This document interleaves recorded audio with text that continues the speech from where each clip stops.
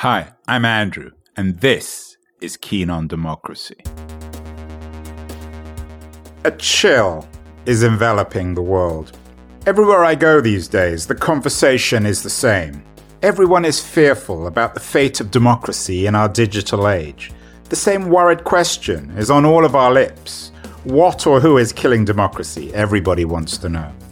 There's certainly no lack of suspects. Trump, Putin's trolls, Mark Zuckerberg, authoritarian populism, the wall, Viktor Orban, fake news, Brexit, Bolsonaro, surveillance capitalism, Erdogan, Twitter, or, last but certainly not least, the President of the People's Republic of China, Xi Jinping. So what's up with democracy these days? Is it really dying? Or is it simply shedding its industrial analog skin and updating itself for our networked digital age?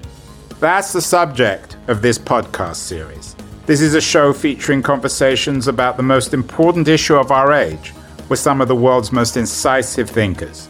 I hope it both provokes and enlightens. So is democracy in crisis? Yes, at least according to last week's guest, BetaWorks CEO John Borthwick. Today's guest, however, disagrees.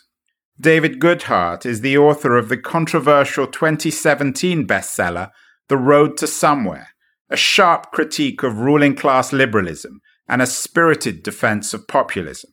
So when I caught up with Goodhart in London, at his Westminster office overlooking the British Houses of Parliament, I asked him why, in his opinion at least, contemporary Western democracy remains in a quite healthy state.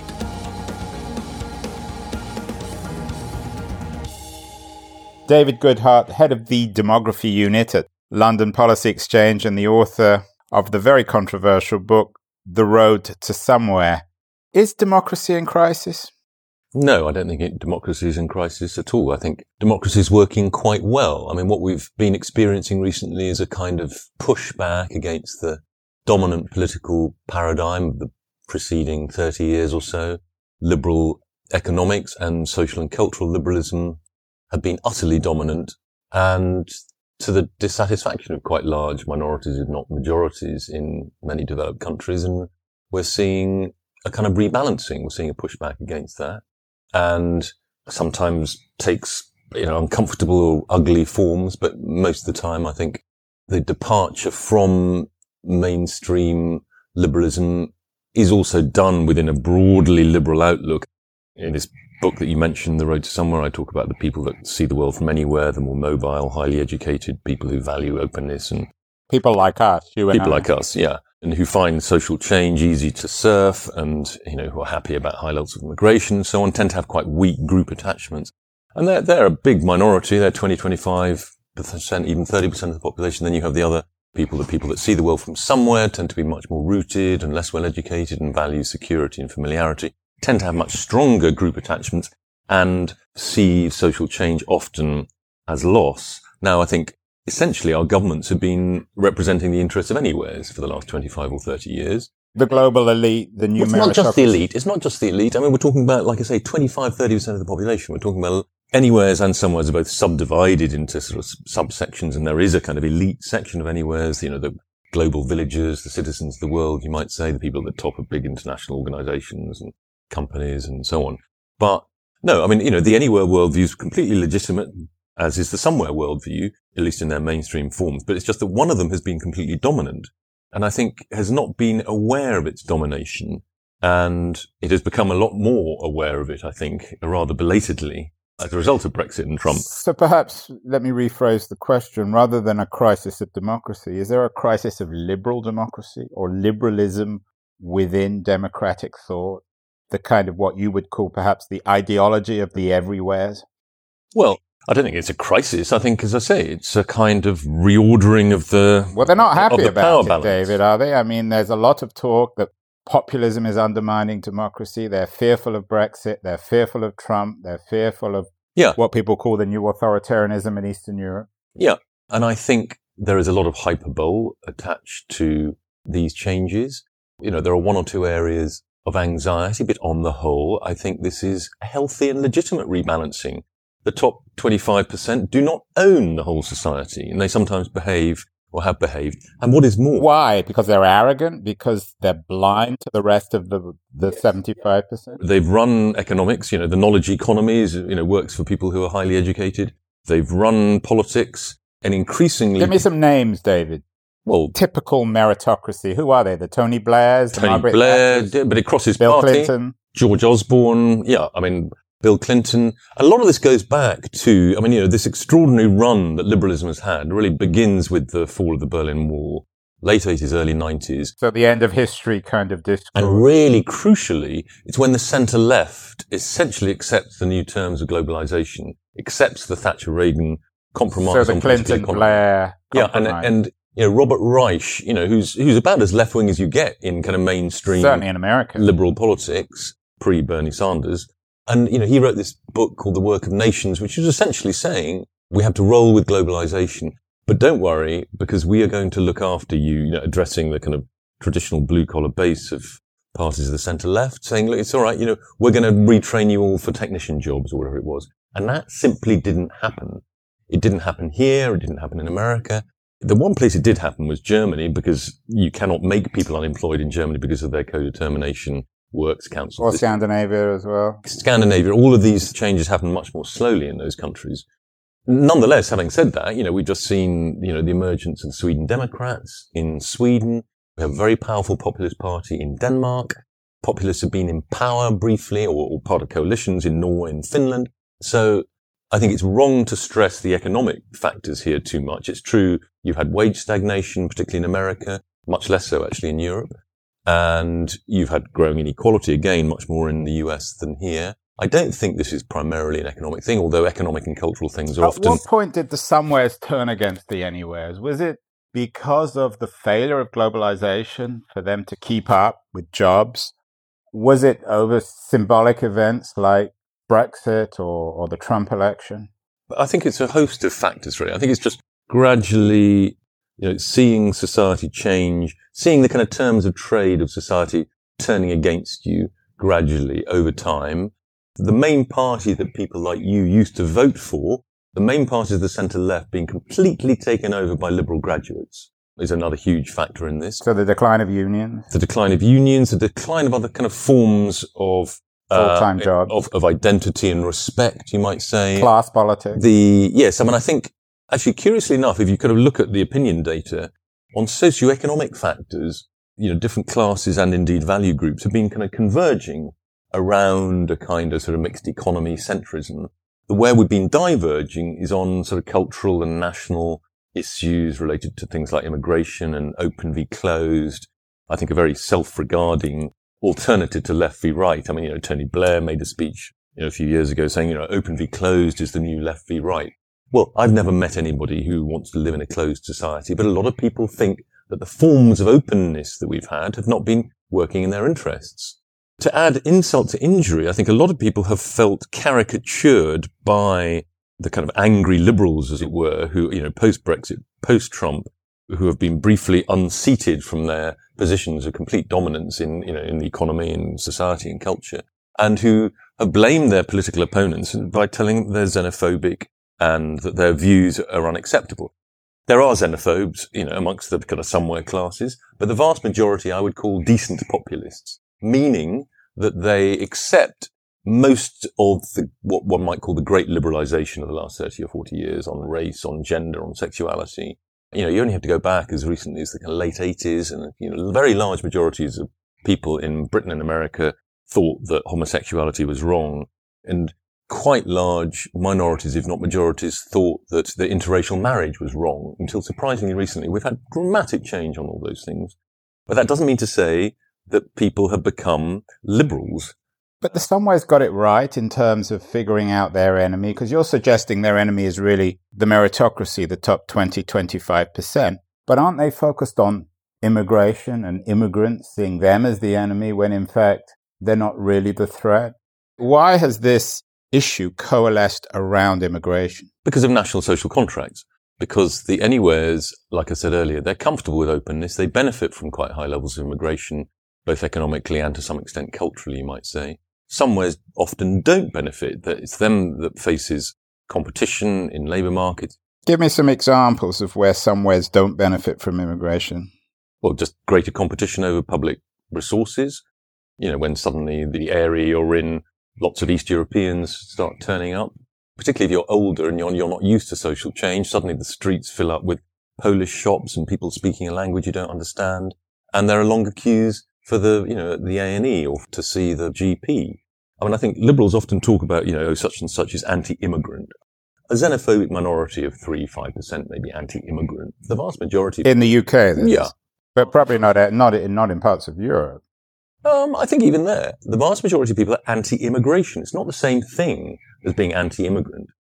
I mean, in London alone, we have about 16% of the workforce is from the European Union, just in the last few years. I mean, that represents huge changes in some of the outer suburbs of London. 40%, I think, of people working in the construction industry in London are born outside the UK. And last year, I think, in the whole of the UK, we had about 10,000 construction apprenticeships starting. You asked for a concrete example. Actually, that's quite a good one. That sense that, we're not training our own young people to do these jobs.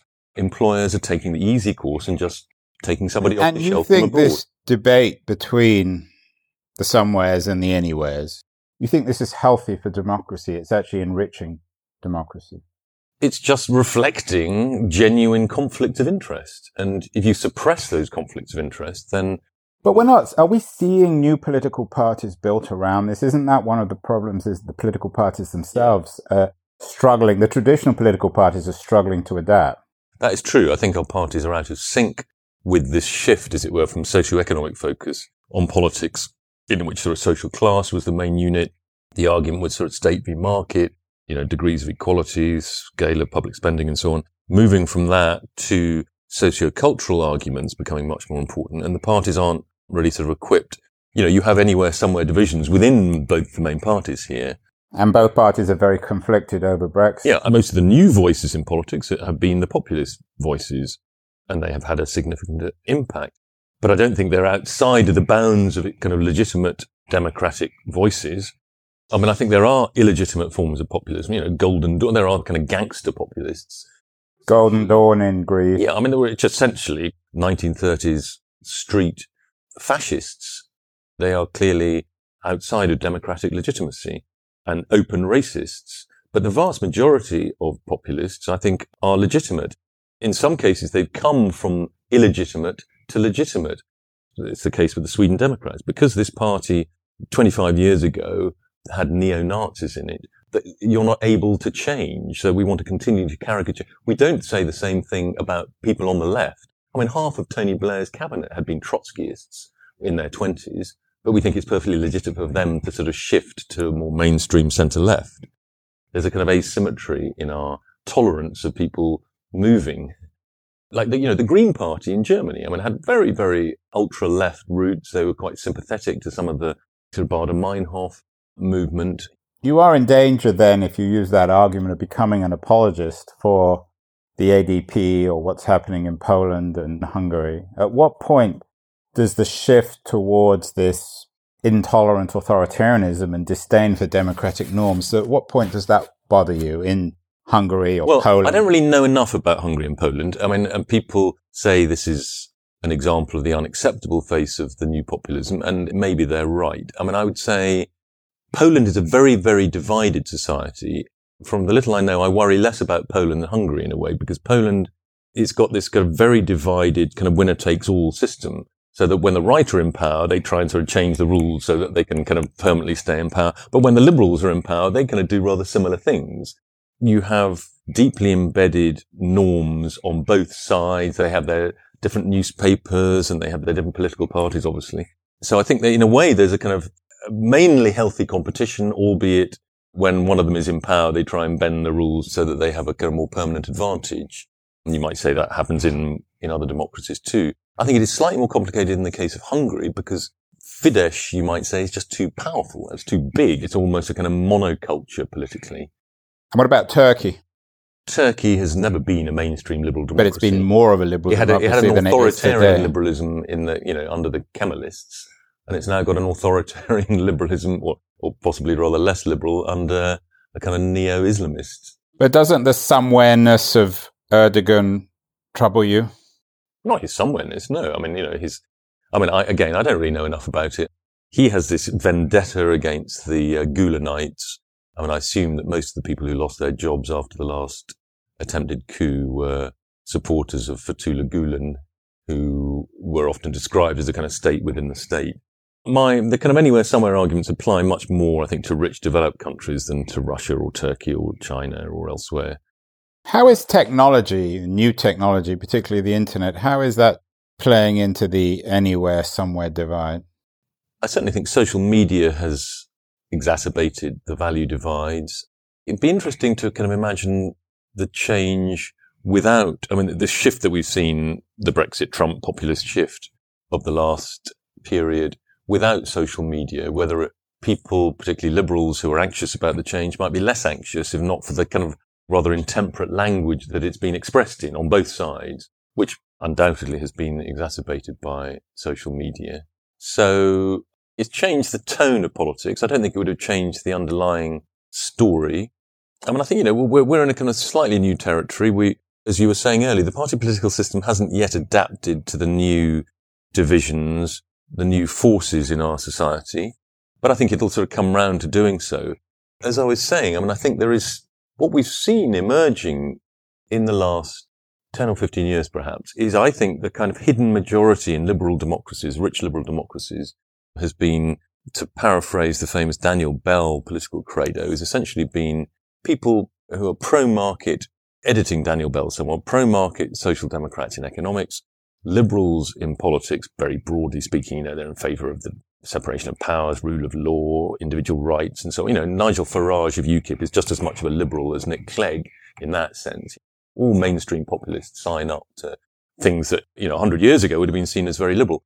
So market-friendly social democrat in economics, liberal in politics, but somewhat conservative in social and cultural matters. And that is where somewheres and anywheres really diverge. And I think somewheres in this respect, represent, as I say, a majority of feelings. And these are feelings and attitudes that have been disregarded. You are head of the demography unit at the London Policy Exchange. Isn't the split, though, demographic between young and old? Aren't there young people under 30, under 35? Aren't they intuitively anywheres? And the older you get, the more of a somewhere you become. There's some truth in that. Yeah, so there is a life cycle effect. Young people tend to be much more liberal about race, say, but then pretty well everybody, except for the very old, are now pretty liberal on race. But that, being liberal on race doesn't necessarily mean that you believe in open borders. No one believes in open borders, do they? just people coming across without any checks. Is there anyone who actually believes that? Well, yes, there are quite influential people who believe in it, but it's true. It's not, no mainstream party does. You can kind of implicitly believe in that open borders by not caring about illegal immigration. Say, lots of liberals in America say, well, so what? I don't care if we have lots of... So they come over the border, they do our gardening, they make our burritos, exactly, and it's not a problem. But of course, if you might have been somebody who might have been doing that gardening for $10 an hour more, then it is a problem. This is what I was mentioning earlier about the fact that somewheres see national social contracts as existentially important to them. Anywheres, who have greater opportunities, who can perhaps move around more internationally and are highly qualified, they're rarely going to be out of a professional job. They are much less attached to national social contracts. If we want to take that analogy, though, of the person doing the yard work in California being replaced by the quote-unquote illegal immigrant, isn't it true to say that most of the, again, quote, native people in America, they didn't want those jobs in the first place? They didn't want them at the pay they were being offered at. Absolutely. But most people are prepared to do, difficult, antisocial jobs if they're paid well enough. The example I always cite is the oil rigs. Working class people used to go out and work very happily on oil rigs. You'd go out for 2 or 3 months at a time, earn a huge amount of money, and then have a month off or whatever. If you can get somebody to do antisocial work at ordinary wage rates that your native worker is not going to do, then obviously that's an enormous boon for employers. This is one of the reasons why it's so bizarre in a way that the left lines up on the side of the most ruthless employers when it comes to the immigration story. What do you mean? Whenever I hear lefties talking about immigration, they're always they talk like employers. the left has led the world, and to its great credit, on issues of racial justice. I mean, it was the left that championed issues of racial justice, back in the kind of civil rights period and before and since. But at the time, issues of racial justice were often tied up as open a possible door on immigration. And subsequently, I think most people have been able to sort of separate out the two issues. The issue of racial justice is not the same as the most open possible door on immigration, but many people on the left still think it is. And so they essentially take the side of employers. They want as much immigration as possible. They don't care, because the left is essentially graduates now. So they're not competing for the gardening jobs or the lower skilled jobs. And they place the interests of openness and high immigration, because of its historic association with racial justice, they place those interests above the interests, often of ethnic minority and black Americans. I mean, it always used to be the case that the unions, before they got taken over by kind of highly educated anywhere graduates, the unions and the mainstream black organizations in America were always against large-scale immigration because perfectly rationally it was not in their interests. Now that all sort of changed in the 80s and 90s. Do you think that the foundations of democracy will be strengthened if we can rethink meritocracy, the meritocratic values that have governed society over the last 50 years? Do you think they don't really work anymore, and that's what's weakening democracy? I do think that is a big part of it. I think, when we talk about this being about socio-cultural issues, not so much socio-economic issues, it isn't just to do with nationhood and immigration. So it is also to do, I think, with feelings of recognition and value and esteem. And I think, in a funny sort of way, industrial societies were better at distributing status than post-industrial societies that are based very much around cognitive ability as the main marker of esteem. Industrial society, for a start, industrial society did not destroy the preceding forms of value and the norms of everyday life. And I mean, religion, for example, was enormously strengthened by the creation of great urban centers, Methodism and so on. And family life was actually, illegitimacy in 19th century England fell quite dramatically.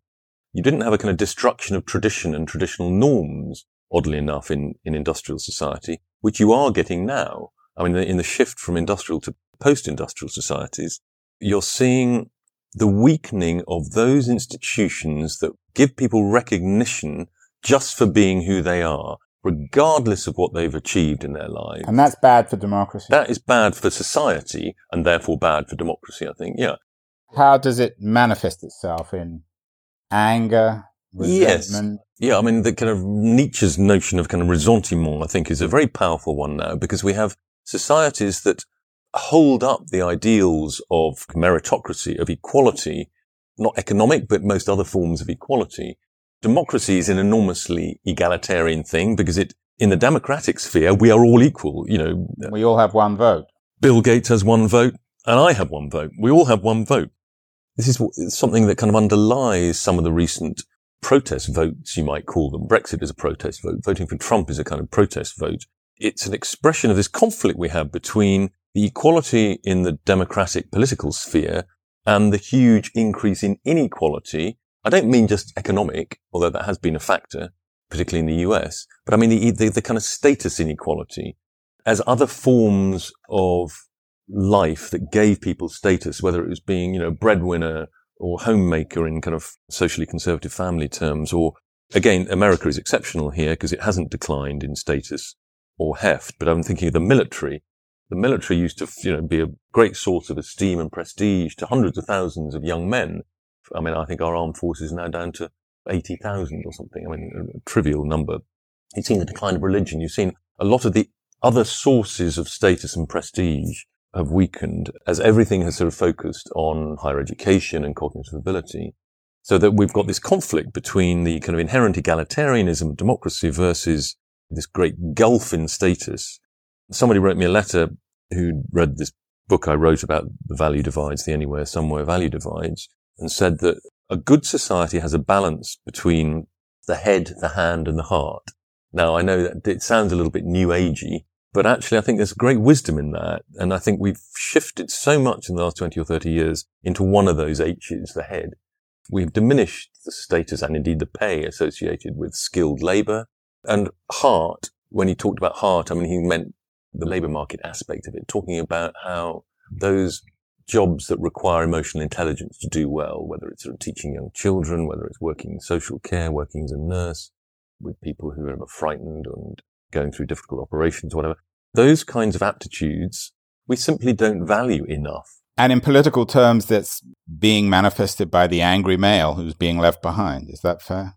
I think that's a bit of a caricature. I mean, I think it was certainly one of the sort of faces of the new politics. Yes, the people in the old industrial regions whose, the promise of the New Democrats, the promise of Robert Reich, it's all right, we're going to retrain you as technicians, the promise of Tony Blair's New Labour, all those people in the former mining areas of the UK, it's all right, we're going to retrain you. It simply didn't happen. It really didn't happen. And they ended up working in call centres or whatever. This is where kind of economic and cultural things are very closely wound up together. Because I do think one of the huge factors underlying so much of the discontent has been the huge reduction in the status of non-graduate employment. There are still some highly skilled manual employment. There's, technical jobs that are often well paid and give people status. But quite a large part of the kind of bottom half of the labour market used to provide jobs that made people, particularly men, feel proud about themselves. The dignity of labour. I mean, it kind of sounds like an anachronism just to say the phrase now. But not that long ago, people thought in those terms, and now they don't. And I think that decline in the status of non-graduate employment has been a huge factor. Hi, my name is Steffi Czerny, and I'm the founder of the DLD conferences.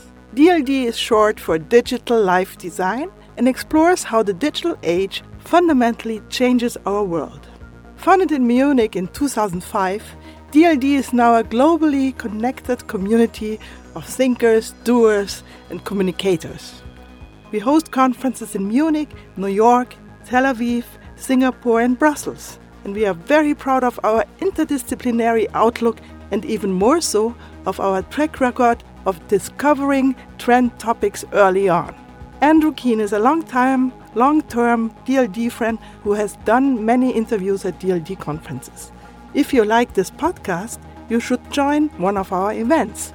The next one coming up is DLD Munich Conference, taking place on January 19th to 21st, 2019. Our motto for this year is optimism and courage.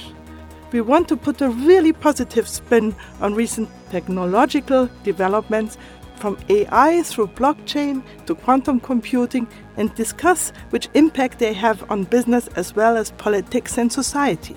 We are expecting 1,200 attendees from around the world and 180 international speakers. To see who is coming to DLD Munich, visit our website at dld.co and apply for your ticket. In last week's pod, I offered 5 takeaways in response to my conversation with John Borthwick. A number of people have told me that they enjoyed this feature, so I've decided to make it a permanent part of the show. I've even got a name for it. Andrew's 5 Takeaways. Clever, eh? 5 takeaways, then, in what I thought was a really provocative conversation with David Goodhart. The first is that Goodhart's distinction between somewheres and everywheres is a really critical one. He's right to suggest that the major cleavage in today's democracies is between an increasingly mobile global elite and a lower class of more settled people. That's the sociogeography of today's advanced democracies. It's what explains everything from Brexit and Trump to Viktor Orban. And it's this somewhere-everywhere division that explains how people view contemporary politics and even the very idea of democracy. So I strongly advise you to have a look at his 2017 bestseller, The Road to Somewhere. It's a great read. Secondly, he may also be correct about the relatively good health of democracy. After all, the revolt of the somewheres against the ruling anywhere establishment is, in many ways, self-evident proof of the workings of a successful democracy. And so today's populist upheavals actually reveal a strength rather than a weakness with contemporary democracy. Liberals might not like the people's will, But that's their problem, not democracy's. Third, I'm sympathetic to Goodhart's critique of the arrogance of today's all-powerful global liberal elite. He's right to identify them as a new aristocracy who believe that everyone should share their globalist outlook and values. This is the Hillary Clinton paradox of the wealthy liberal espousing a cult of openness and toleration while simultaneously looking down on everyone else. It's the basket of deplorables paradox. This is a really critical question for the future of democracy, which we'll come back to time and time again in this series. Yes, elites matter, even in our supposedly democratized networked age. And perhaps the best way to strengthen democracy in the 21st century is by rebuilding the legitimacy of our contemporary elites. Fourth, I think he's right to worry about the distribution of status in our networked age. Whereas the factory worker or miner had a certain kind of respect in the industrial age, what Goodhart refers to as the dignity of labor hasn't, unfortunately, been inherited in today's Uber driver or call center operator world. There's too much respect for head and not enough for heart in our modern democracy, Goodhart correctly argues. That said, however, I didn't hear anything really concrete from him on how to recalibrate status in an age of growing ressentiment. I hope future guests on this show will offer real solutions to this vital issue for the future of democracy. Last, but certainly not least, there's one big problem with David Goodhart's presentation. For all his smart socio-economic and political observations, he mostly shies away from moral judgments about the ideology of the somewheres, particularly their attitude towards outsiders and immigrants. And his unwillingness to genuinely critique what's going on in Poland or Hungary is particularly troubling. If Goodhart really is, as he claims, a champion of liberal democracy, then he should be much more outspoken about the overt racism and anti-Semitism of neo-authoritarian leaders like Viktor Orban.